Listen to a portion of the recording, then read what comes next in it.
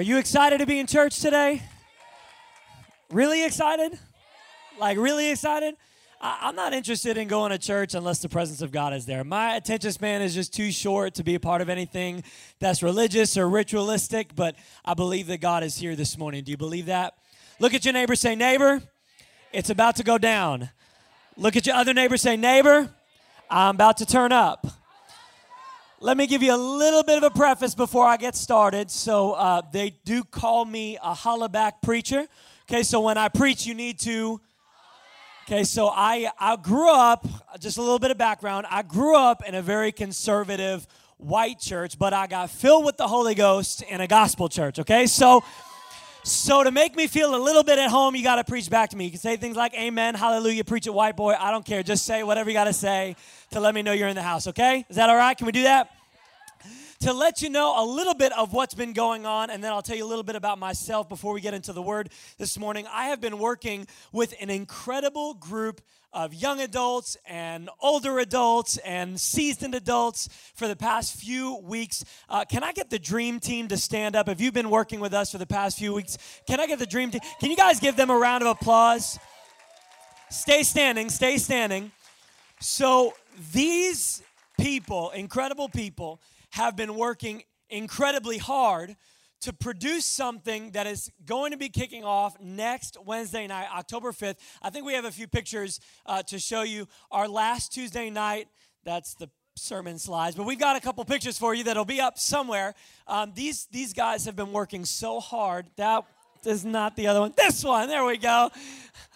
They've been working so hard because we believe, not just here at the church, but your leadership here at this church believes in the next generation and reaching the next generation of youth and young adults. And so what we've been doing over the past about 2 months, a month and a half, is we've been working diligently to prepare for our first youth and young adult service that will be happening here this coming Wednesday, October 5th. These are a couple pictures of your team working together. I will not be preaching at this service. They will be. They'll be sharing what God has been doing in their lives. We're going to be having a very unique and different style worship experience. We've cleared, someone said, was it you, Pastor Tracy, that said, let's clear out all the chairs? We're actually going to be doing that this Wednesday night. Everything is going to be flipped upside down, and we're going to start having once a month youth and young adult services for our next generation in this church. We believe that God is doing something here at Storehouse, and it's because of the faithful time, talent, treasure that these have been putting into preparing for them. So I'm going to be talking a little bit more about that in the next few minutes, but can you guys give them one more round of applause as they sit? Been working so hard. They've got some crazy stuff to share with you this Wednesday night. So if you are anywhere between the ages of 13 to 30, you are invited to come to Young on Wednesday night. Like I said, it's going to be once a month that we do this, so it won't be a regular scheduled service. Every other week, we'll be having small groups, connect groups for our youth and young adults to build community with one another. But we wanted to create something that is special for that age demographic because we believe in what God is doing in the next generation. Do you believe that this morning? A little bit about myself. My name is Jared Ellis. I am originally from Long Island, New York. Any other New Yorkers in the house? I met a couple of New Yorkers. Yes, come on now. That's what I'm talking about. I am excited to have my mom here all the way from New York. If she leaves early, it's because she's jumping on a plane back to New York, so don't get offended. And it's not because my preaching is bad, right? Okay. I grew up in New York, born and raised into an amazing home, great parents, Christian family, was very heavily involved in church and church planning, had just an incredible upbringing, parents that love the Lord, raised me in the fear and admonition of the Lord and all that good stuff. When I was 11 years old, however, I lost my father to cancer and did not expect that to ever happen. The God that I had heard about from the pulpit was very different from the experience that I was having in my life. And I think we can all say that at some point in our lives, we've experienced frustration and disappointment and discouragement because our expectation doesn't line up with our experience. You with me? And so when I lost my father to cancer, decided to walk away from the Lord and do all types of crazy things, get involved in drugs and alcohol and immoral relationships. I was clinically diagnosed with depression, suicidal, cutting, every level of depravity you could possibly imagine. I was involved in it. And so I did that for about 6 years, trying to find answers. Was so angry, just filled with rage and hatred in my heart because I didn't understand how a loving, caring father could let a father of 3 children, one adopted from Korea, pass away and leave behind a woman with 3 children. I just didn't make sense to me. And so for about 6 years, I did that, lived in all types of craziness until I experienced Jehovah Sneaky. You know, because you can run from God, but he runs faster than you do. And I got tricked into going to a youth conference in Connecticut with a bunch of crazy people. See, I was raised in conservative Christianity, but I went to this conference with people like Stacey Campbell and Matt Sorger and Cindy Jacobs and Jason Upton. I don't know what the heck was going on. I walk in this place and people are shaking and freaking weird people all over the place, kind of like here. And I was like, what is going on? But I experienced something there that I'd never experienced anywhere else, and that was the tangible presence of God that I could feel. Something was calling to me. I didn't know it at that time, but the Sunday morning of that conference, which is kind of the throwaway. Nobody expects anything to happen the last morning of the conference, right? It's like whatever. But the speaker invited all of the young people to come to the front, and so I answered that call, decked out and crazy hair and black skinny jeans, and I guess not much has really changed, but I was looking weird and went up there. I was actually in a hardcore band at the time, that screaming music that you think is demonic, and so I went up with my band members, and then the speaker invited all of the older generation to come and surround us. And this little old lady with white hair, it's always a little old lady with white hair because they're praying mamas everywhere. And she puts her little hand on my shoulder like so afraid, like didn't know what was going to happen. And she prays the most generic prayer, God, show him the plans you have for his life. And boom, I heard the audible voice of God say, change your life, quit your band, and get ready for full-time ministry. Now, I didn't shake, I didn't fall out, I didn't shaba my way all the way out the doors, but I heard the voice of God. And when you have a real, genuine encounter with the Holy Spirit, everything changes. You see, it just takes one moment with an encounter with God for everything in your life to be flipped upside down. That's why they called the apostles the one who are turning the world upside down, because once you encounter the man that turns your life upside down, you can't help but go out to the highways and byways and begin to change everything, the atmosphere. And so my life began to change, and from 16 years old till this day, I've been in ministry, preaching all around different places and leading worship and leading ministries, and have had the opportunities to go to so many different churches. And there was a season where I spent here in Dallas getting trained at Christ for the Nations here in the city. From there, moved to Bethel Church, where I was a worship leader there for about a year and was a part of that incredible sustained revival that we're seeing happening in Redding, California. Pastored in West Texas for about 3 years. We saw a tiny group of 12 students turn into over 300 in just a few months because we introduced young people to the presence and the power of God. Let me just tell you something, that teenagers are not looking to be entertained. They're looking for an encounter with God. They want a move of God, and if you offer them an encounter, it'll change everything. We saw fire just begin to be set in West Texas, and everything in that city began to shift. We saw students leaving our youth ministries, going to their high schools, believing what they actually were taught in church, and standing on the cafeteria table saying, hey, are you sick? Come over here and I'll heal you. May not be the best method, but hey, we started seeing revival happen in our high schools. We started seeing revival happen in our junior highs, because young people are just dumb enough to believe what Jesus says is true. I love it. That's why I love young people. It's because they haven't been tainted by discouragement and years of disappointment and frustration, and they're just at that point where they can believe that God can really do a miracle. From there, I went and worked at Elevation Church in Charlotte, North Carolina, where I had an ability to be a part of that movement. And so God has been able to take me all over the place. And I can tell you right now that the person standing up here has no reason why I should be doing what I'm doing right now. I didn't merit this. I don't deserve this. I'm just a guy who said yes.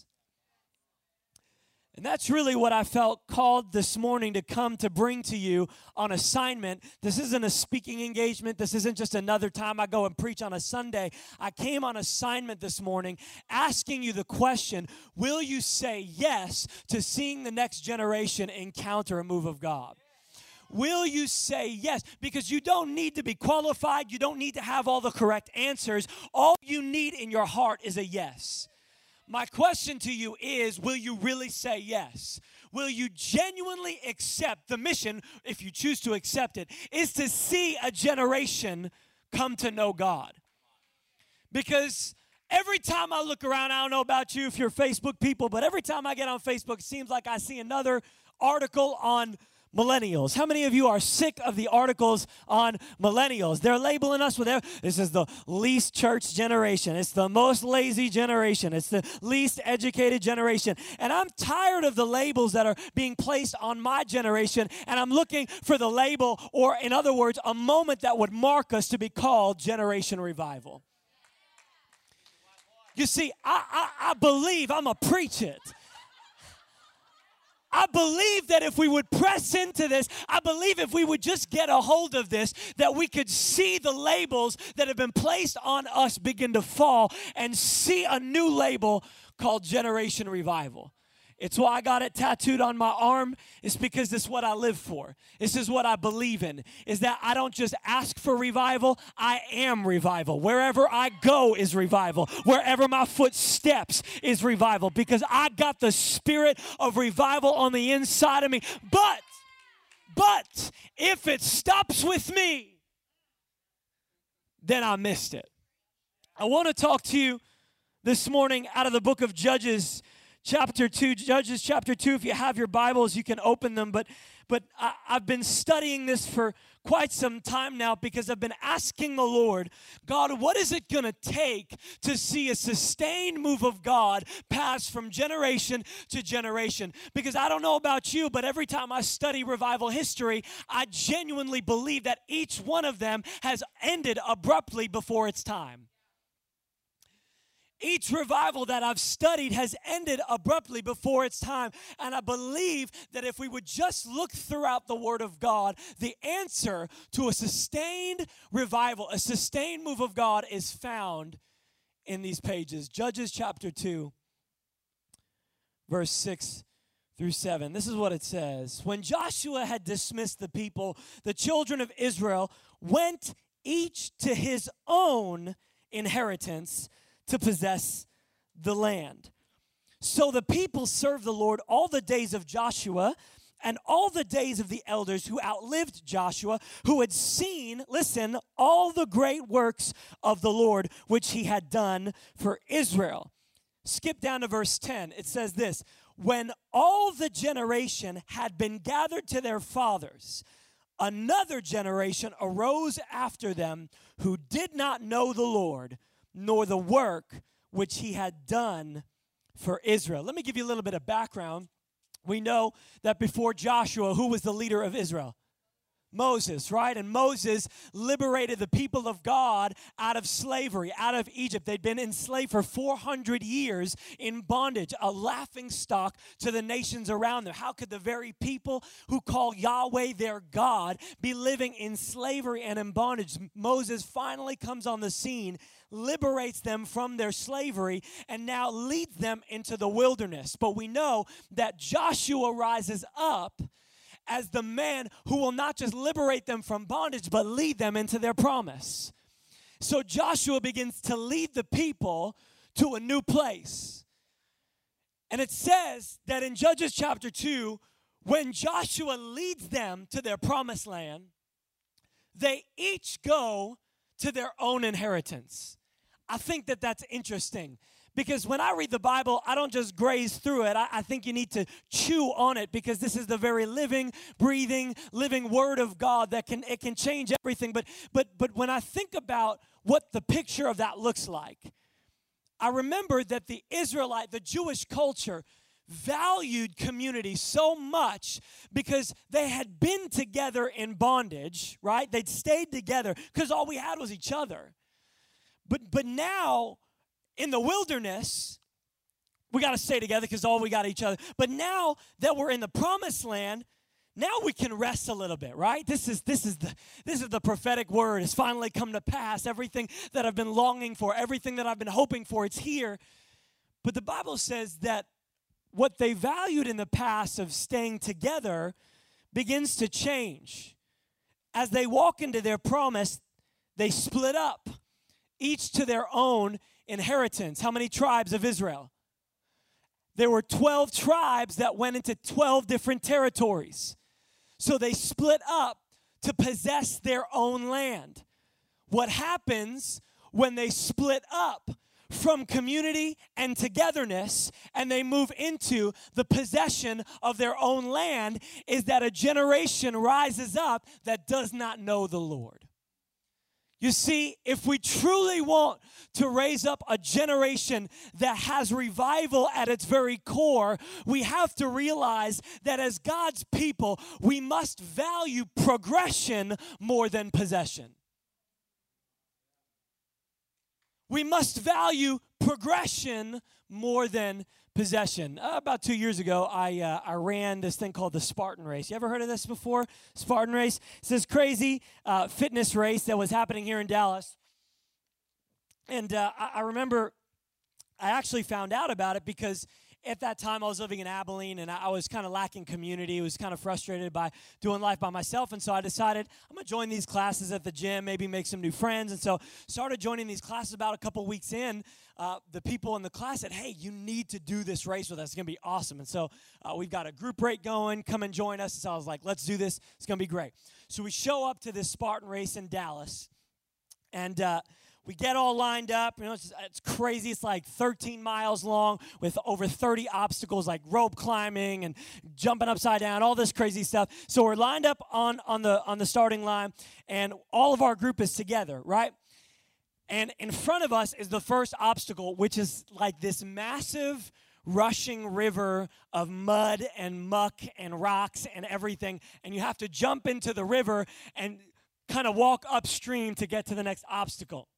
So I look at our team members. We're in this thing together. We got this. We're going to make it. So all of a sudden, boom, the shot goes off. We start running. And about 2 minutes in, I realize that I'm way faster than the people that I'm on a team with. Now, I don't know if there's anybody that's really competitive in the room. Any competitive people? But I don't think there's fun without winning. Like you can't, they go together. Like I want to win. I don't have fun if I don't win. And so I'm with them, and I had to make a decision in that moment. Like some girl is caught in the twigs, and they're dying in the water. Do I help my team, or do I win? People are passing us. We can't afford this happens. This is so bad. This happens while I'm driving. Literally, the people next to me, if they start to pass me, they don't know that we're racing, but we are. It's a race, and I'm going to win. People are passing us, and you're stuck in the water. Get up! And so I had to make a decision at that moment, like, what am I going to do here?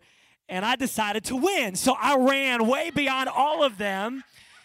And listen, no lie, I finished the race in 3 hours. They finished the race in 5 hours, okay?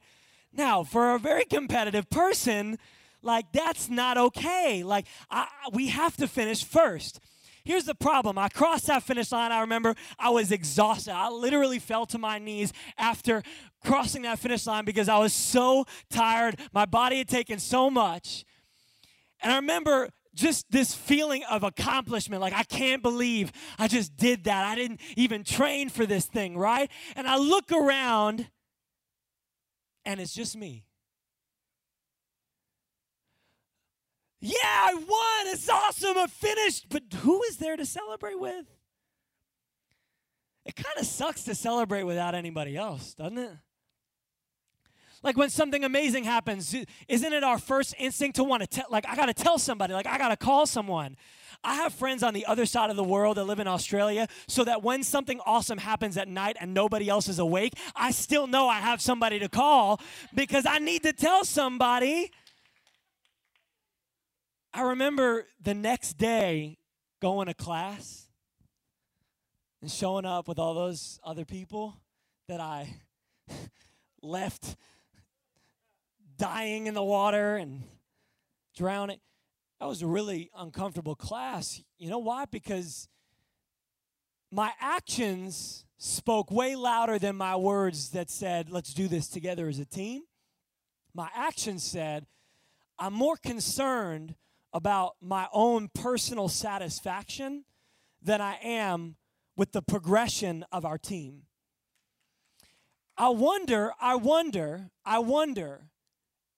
if we have become so consumed with possessing our own promised land that we have left a generation in the dirt, drowning in the water, because I got a word. I got to get to my promised land. No, but you don't understand. I finally found where I feel at home. I finally found the place that's for me.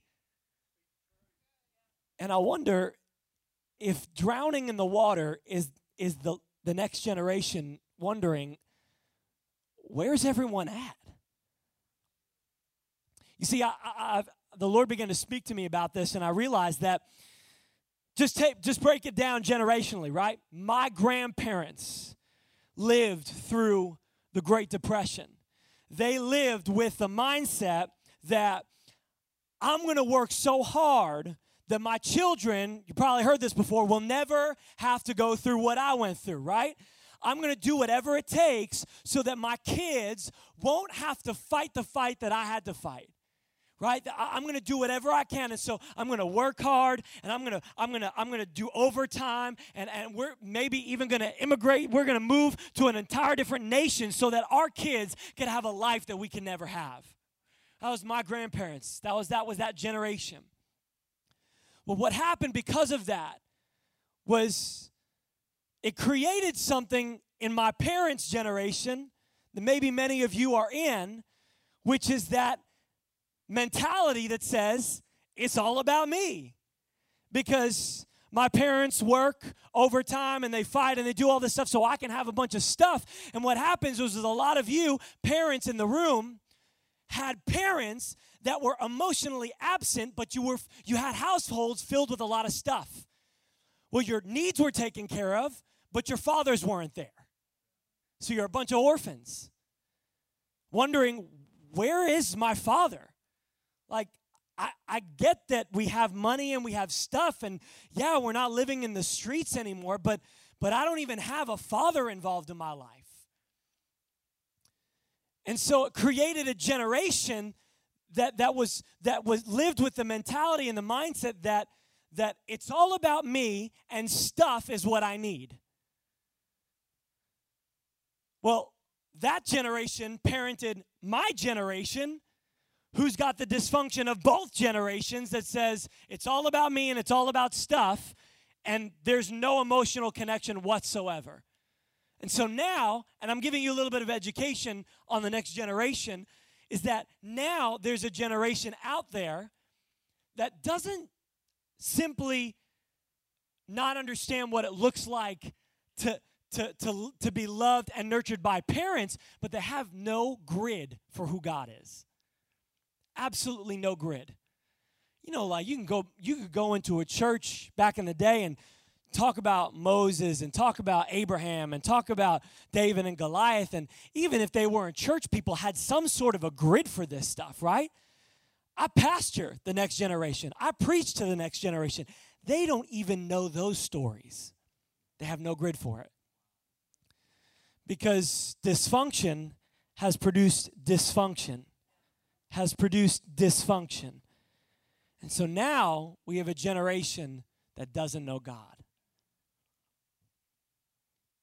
I wonder if church folk have become more consumed with their own promised land than they have with progressing a legacy. So the Bible tells us that this is what takes place. Generation rises up that don't know God. Judges chapter 6 tells us what God decides to do, because God always has an answer to a problem. God always has a man or a woman that he chooses. And in the dispensation of the judges at that time, the Spirit of God would find a man or find a woman that would liberate God's people from captivity and bondage. Because even though they'd been liberated from Egypt, they were still living in this dysfunction.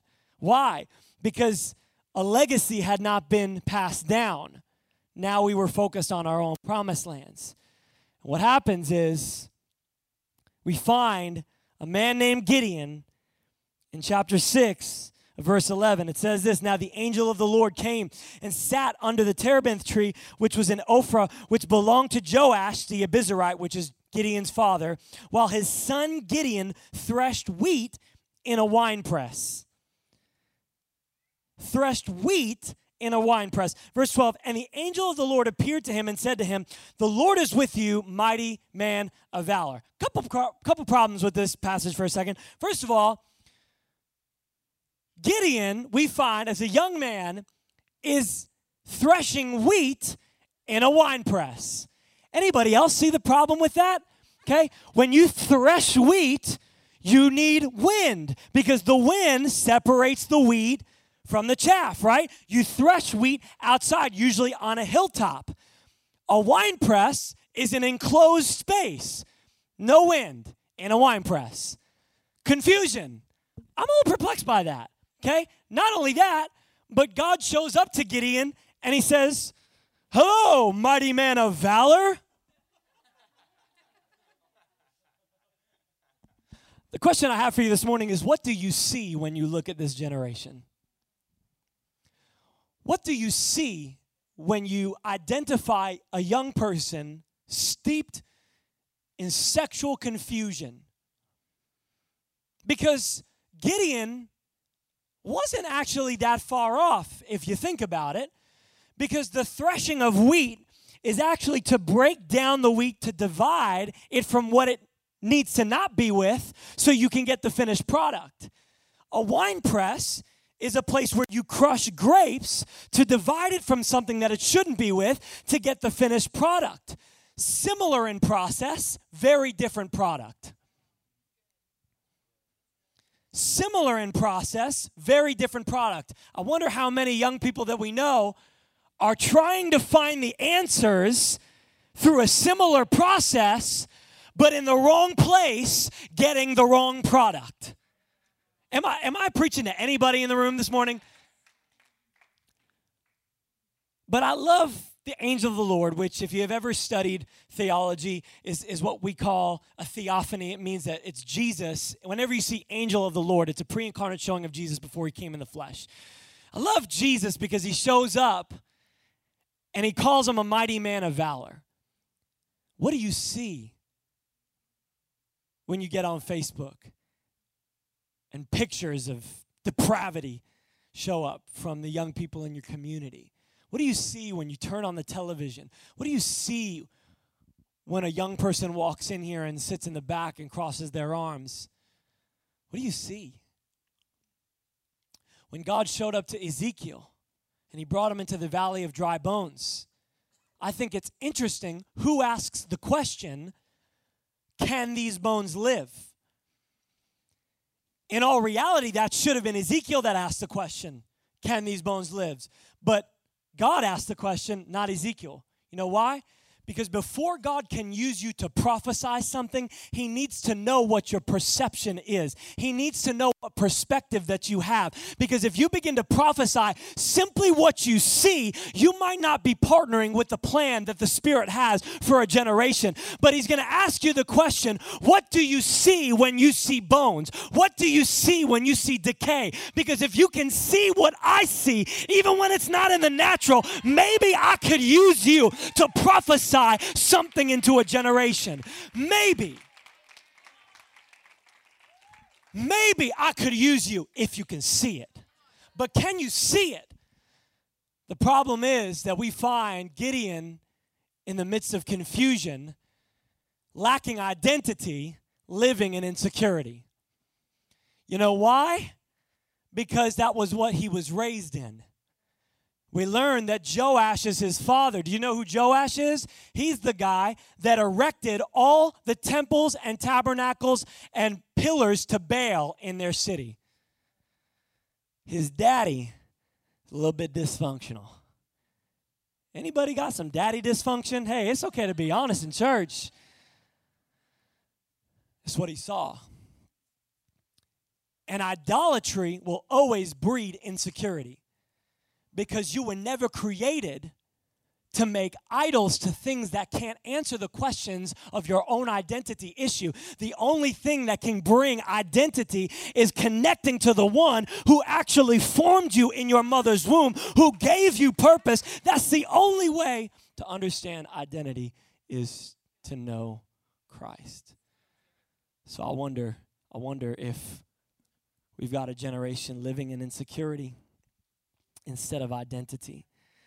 Judges chapter 6, verse 30, it tells us this. Well, God shows up to Gideon, and Gideon answers the call. In fact, I think it's interesting because God always works in order. He should have gone to the father, but he couldn't get to the father because the father was steeped in dysfunction. So he goes to the son, Gideon. Gideon has a yes in his heart, and he answers God, and so he decides to take action. Let me just tell you this morning that faith is not an ideology. It's not this weird supernatural cloud. It's not this bizarro thing that exists in your head. Faith is very practical. It's an action.